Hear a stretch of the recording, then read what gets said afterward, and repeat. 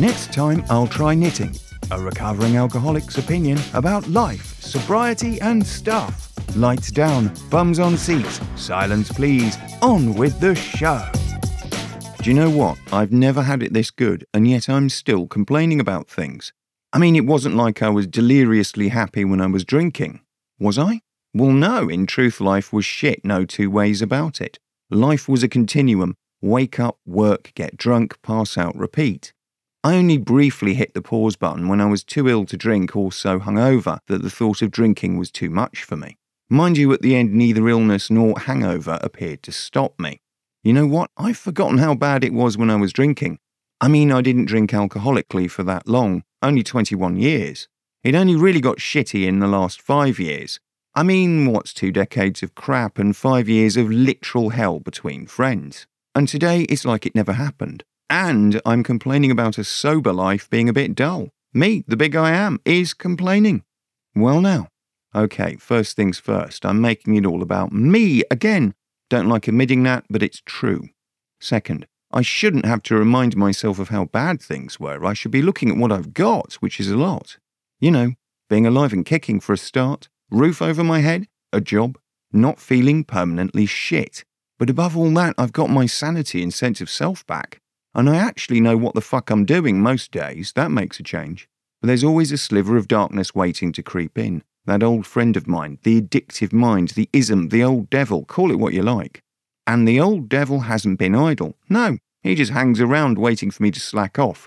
The old mindset won't come back instantly, but it will creep back slowly, one step at a time, like a deadly game of grandmother's footsteps. The old self, who lived a shit life and hated every second of that life, could be me again if I don't watch out. So what do I have to complain about in reality? Nothing, but I still want to complain. It's like a built-in reflex action. Life's going okay, so I complain about something in my life that's not okay. Then I complain about anything, everything, something that's just niggling away in the corner. I focus on those things to the exclusion of all that's good. Because all the good stuff came easy, did it? Sobriety happened one day when I wasn't paying attention. Sanity returned because I sat on my arse and did nothing about it. My life became manageable because I ordered Manageable Life 2.0 from Amazon with next day delivery. But isn't there always something to complain about? Isn't that the British way? Like hell it is, it's just a cop-out. Gratitude takes work, true story that is. Not a lot of work, but all the same I've got to put some thought and effort into it. If I don't take 5 minutes of my day and mentally list the good, decent, positive things that I've got in my life, I'll forget where I am. I'll begin sliding back into the restlessness, irritability, and oh yeah, the big one, discontent.